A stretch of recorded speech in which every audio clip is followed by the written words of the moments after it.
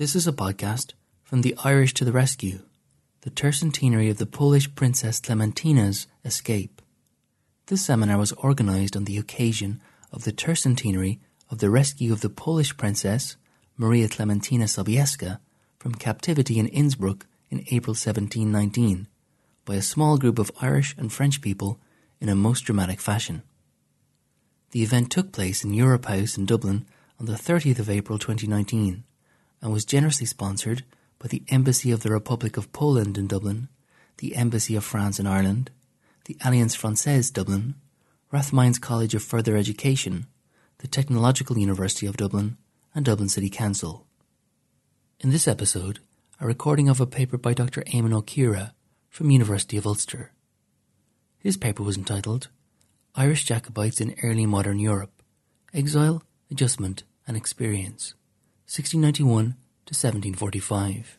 In the decades after the Glorious Revolution, thousands of English, Irish and Scottish Jacobites found themselves scattered across Europe.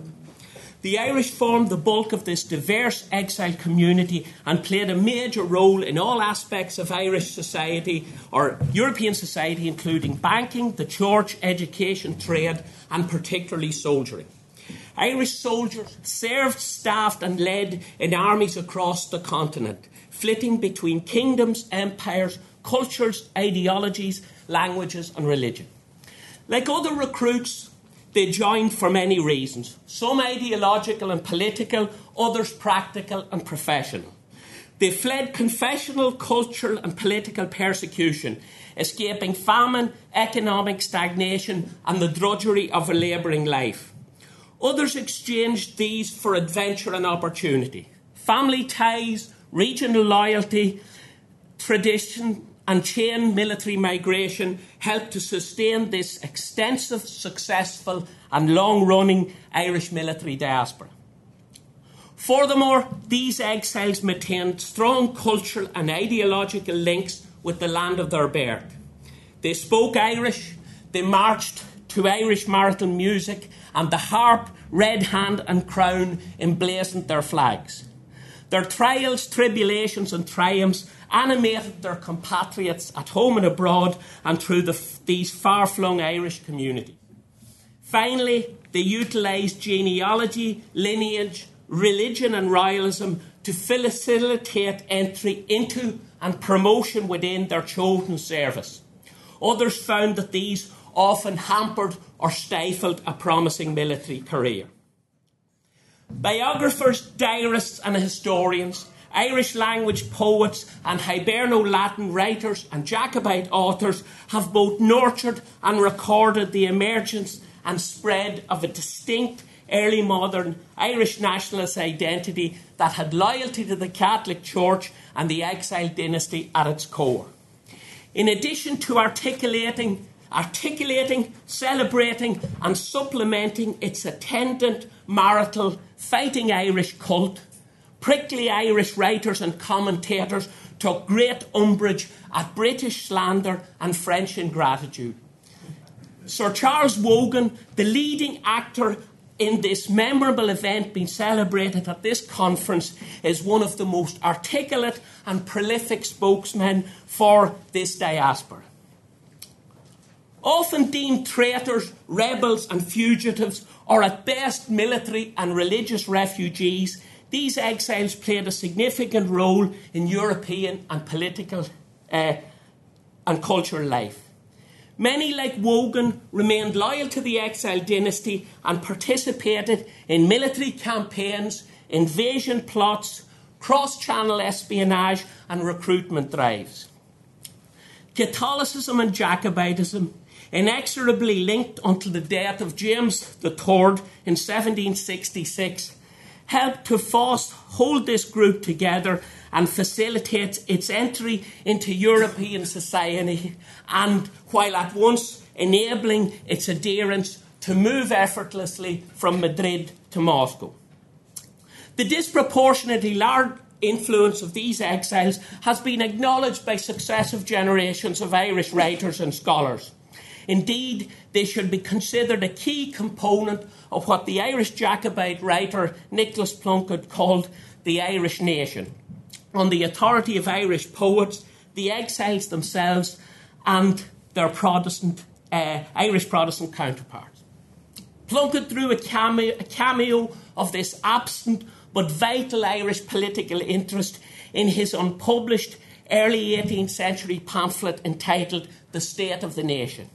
He identified great numbers abroad and at home, though not enjoying lands or inheritance, yet are worthy patriots and highly capable of serving their country. He lavished praise on those Irish whom the world owns to be constant to the Catholic religion, constant for their loyalty to their prince, and noted for their national courage. This type of self-righteous rhetoric infuses hundreds of letters from Irish exiles in the Stuart Archive at Windsor Castle.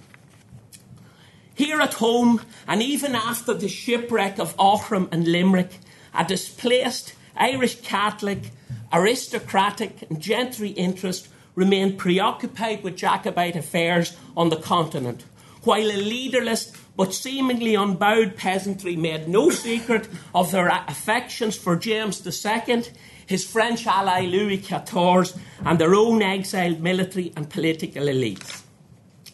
The latter became an army, aristocracy and gentry in waiting in both Jacobite and Whig writings, their numerical dominance often compensating for the relatively weak political position at the exile court.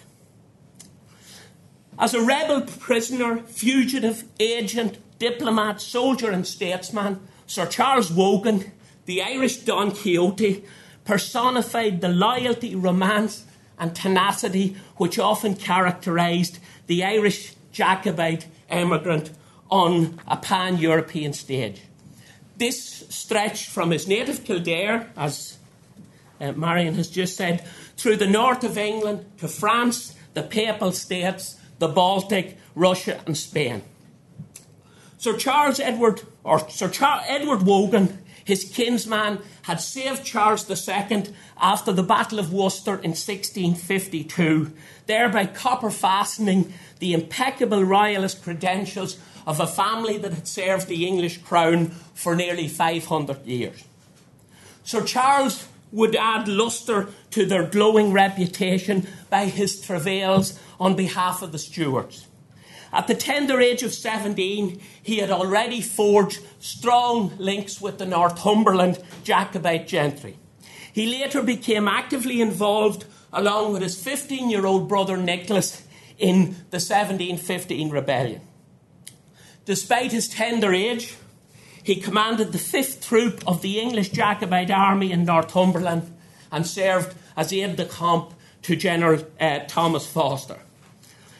Imprisoned in Newgate after the Jacobite army's surrender at Preston and transferred to Westminster Hall to be tried for high treason, Wogan escaped to France with a £500 bounty on his head. In 1718, he joined the Franco Jacobite regiment of his cousin, Lieutenant General Arthur Dillon, but he soon repaired to the Papal State of Avignon, where he became a Jacobite agent.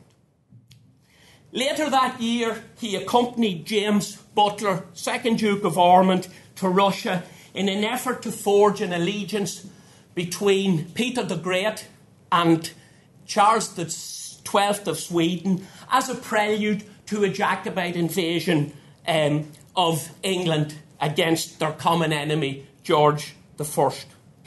Butler and Wogan also sought to negotiate a marriage between King James and Anna, Duchess of Courland, niece of Tsar Peter, and later Empress Anna of Russia.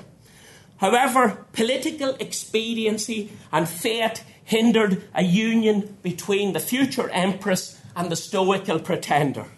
Presumably, Russia had had its share of false Dimitris, Ivans and Peters.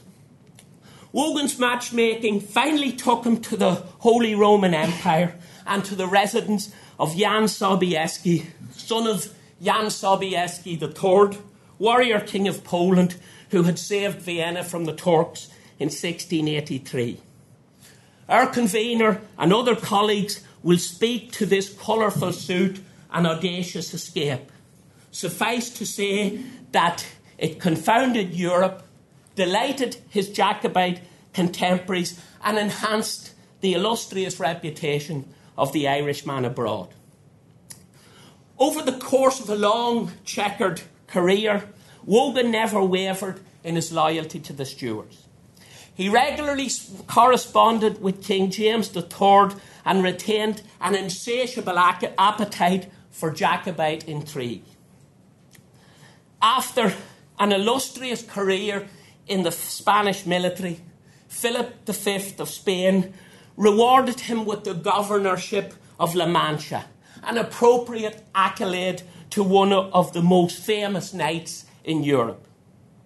However, Wogan claimed that this distinction in no way eclipsed his affection for Ireland, where he should have a much better estate at home than he, Don Quixote's father, ever enjoyed, and a tomb too where no man of honour would be ashamed to lie.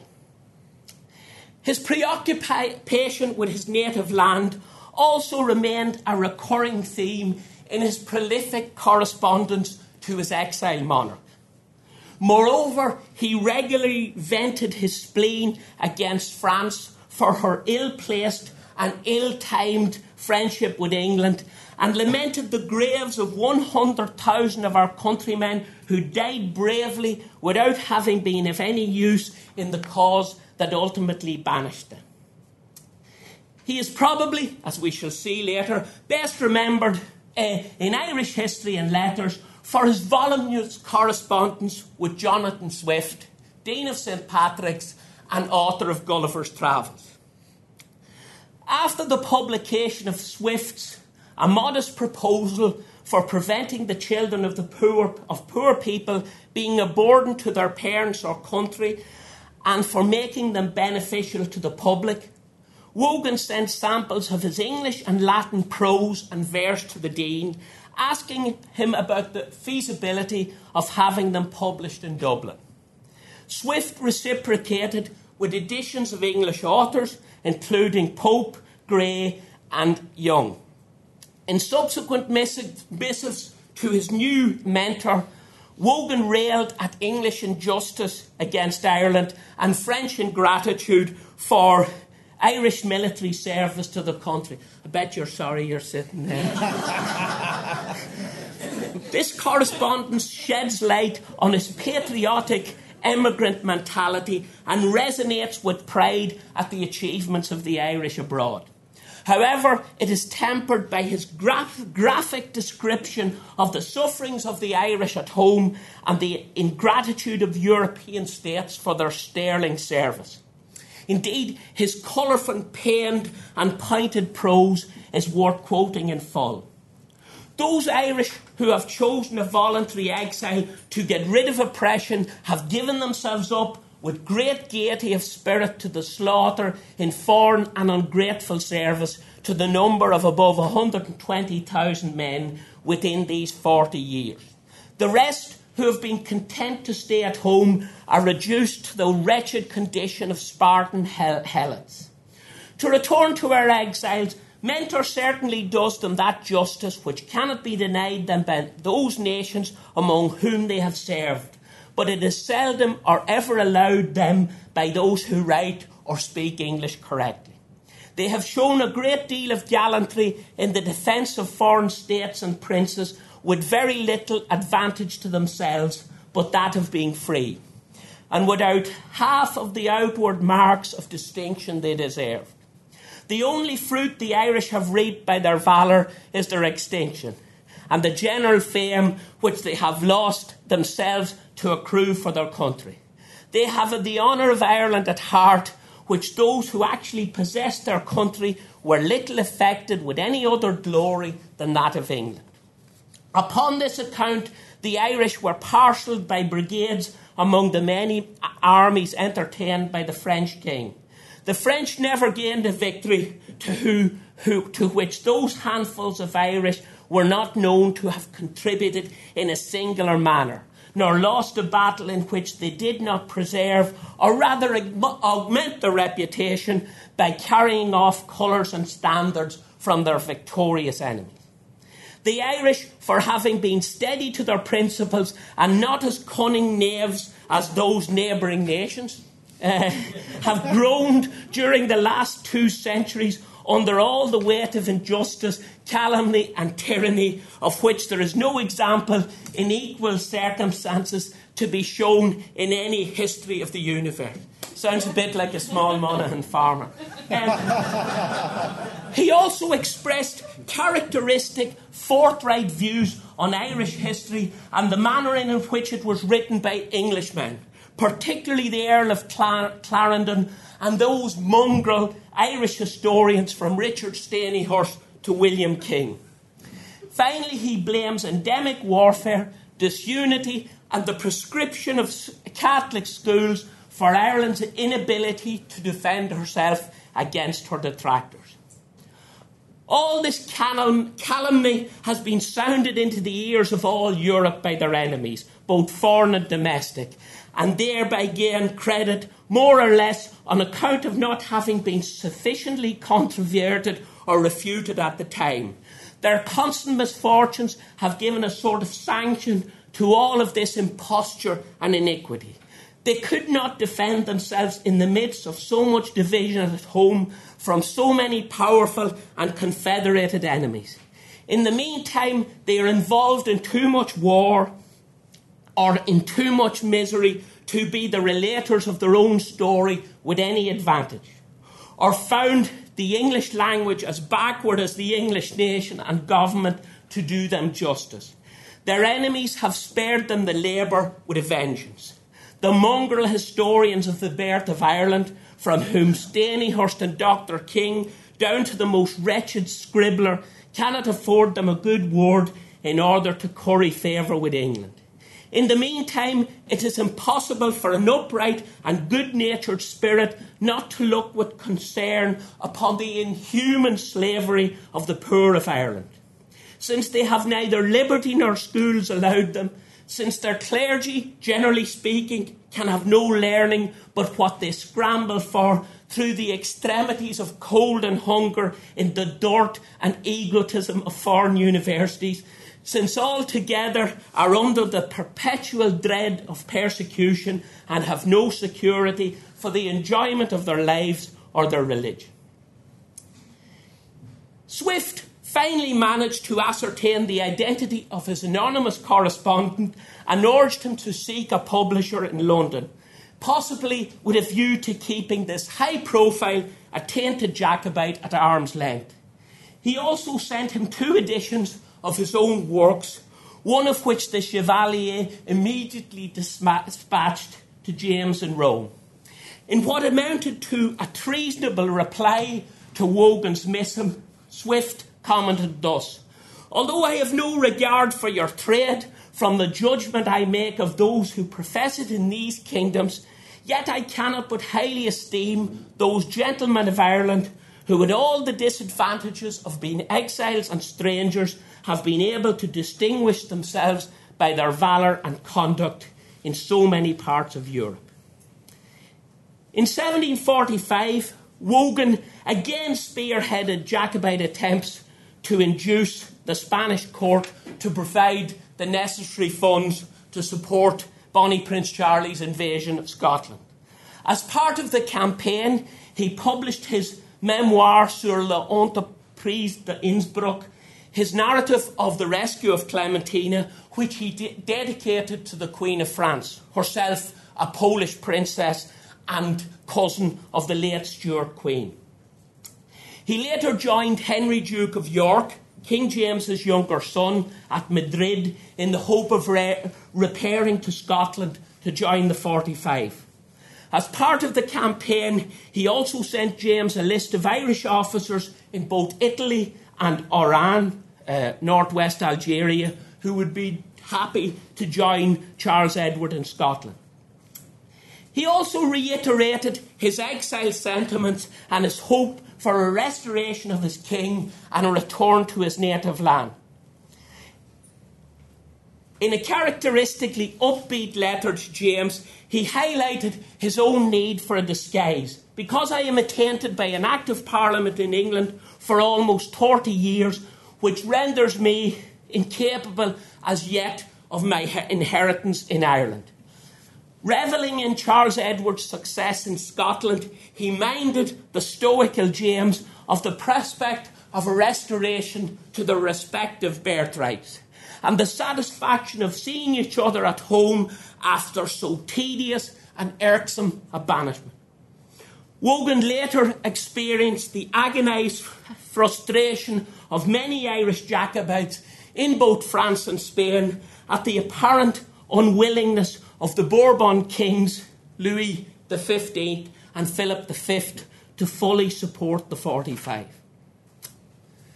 And in conclusion, you'll be pleased to hear, this expatriate Irish military community, of which Charles Wogan provides one of the most colourful and illustrious examples, left an indelible mark on the politics, political culture, literature and history of 18th century Ireland and Europe. In conjunction with their service to temporal and spiritual masters on the continent, James III, the Second, Third and the Pope, these exiles retained a strong sentimental allegiance and attachment to their native land. Links between the Irish and her clerical and military exiles influenced the elaboration, maintenance and survival of Jacobitism, a pan-European ideology. During wars and invasion plots, the exiles vigorously lobbied for, with and on behalf of the Stuart kings. In periods of relative political activity, they commented on Irish politics, sought pensions, titles and preferments, and continually dwelt on their exiled land and the persecution of its indigenous population. Got a kid, Michael.